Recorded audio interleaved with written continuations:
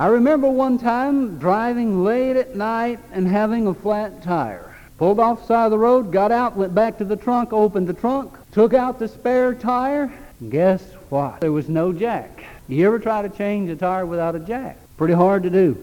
How many of you here tonight have at least a little elementary knowledge of carpentry? You know what a hammer is? Raise your hand. Can't build a house without a hammer, not even a prefab. You can't saw a board without a saw, can you? Have you ever went to school in the morning and got there and found out that you had left your paper and pencil at home?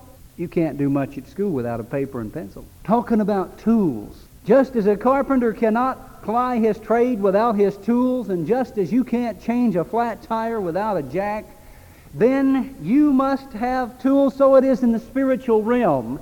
And the gifts of the Holy Spirit are the tools that God has given us so that we might do what He's called us to do. And that is to go into all the world and make disciples and to build up the church and the kingdom of God. I want you to come away from here tonight with a good understanding of the practical application of at least 2, maybe 3 of the gifts of the Holy Spirit. That's what I want. And that's what the Apostle Paul wanted, obviously, because he said in the very first verse, "Now concerning spiritual gifts, I do not want you to be without knowledge. I do not want you to be uninformed." Now you say, "Well, Brother Bunch, you preached that before." Yes, I have. At least twice in this church. I'm going to preach it again tonight. I'm going to keep preaching it. You know why? Because you need it. And I need to practice. Amen? Well, you could have said amen there and got away with it.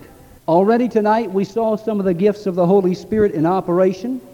Some of you who are new to our congregation, you may not have known what was going on. You may have had a question or two like, what's going on? Well, we hope that in this little mini-series on the gifts of the Holy Spirit, we can instruct you and teach you that you will understand from the Word of God what the gifts of the Holy Spirit are. Furthermore, that you will seek to be used of God to manifest these gifts. Now, you're going to find out that there are a number of gifts mentioned in 1 Corinthians chapter 12.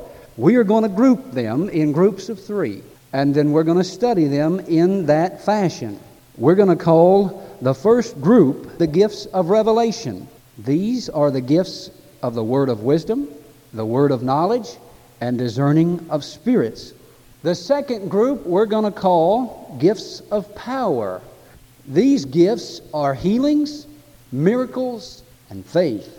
And the third group we're going to call gifts of utterance, tongues, interpretation of tongues, and prophecy. Now tonight, you saw 2 gifts in operation, a message in tongues and the interpretation. But let us go to 1 Corinthians chapter 12, because I want you to see it in your Bible and understand it from your Bible.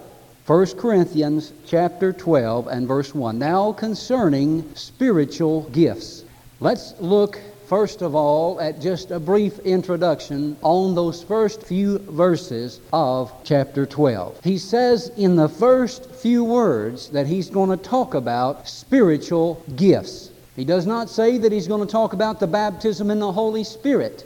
They already have that. And some people have confused this and have misunderstood that some of these other gifts maybe indicate the baptism in the Holy Spirit. But this presupposes that they've already been filled with the Holy Spirit. They're already speaking in tongues. They're already prophesying as far as that goes. In fact, that's part of their problem. And that's why he wrote this. It's because they were abusing the gifts. And he wrote to set in order the correct use. Now, some people will say in our world today, oh, we don't want none of them tongues and none of them prophecies and none of that stuff in our church.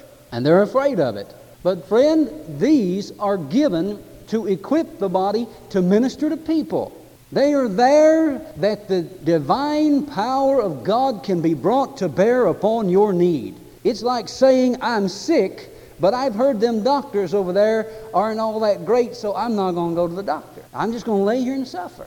It's ridiculous to say because of abuses, therefore we will not have any of these gifts. the correction for abuse is not disuse, but correct use, proper use of the gifts. And that's why Paul wrote. He'll say later on in this chapter that we are not to forbid people to manifest the gifts of the Holy Spirit. So he wants them operational in the body, but he wants it done decently and in order, the way it ought to be.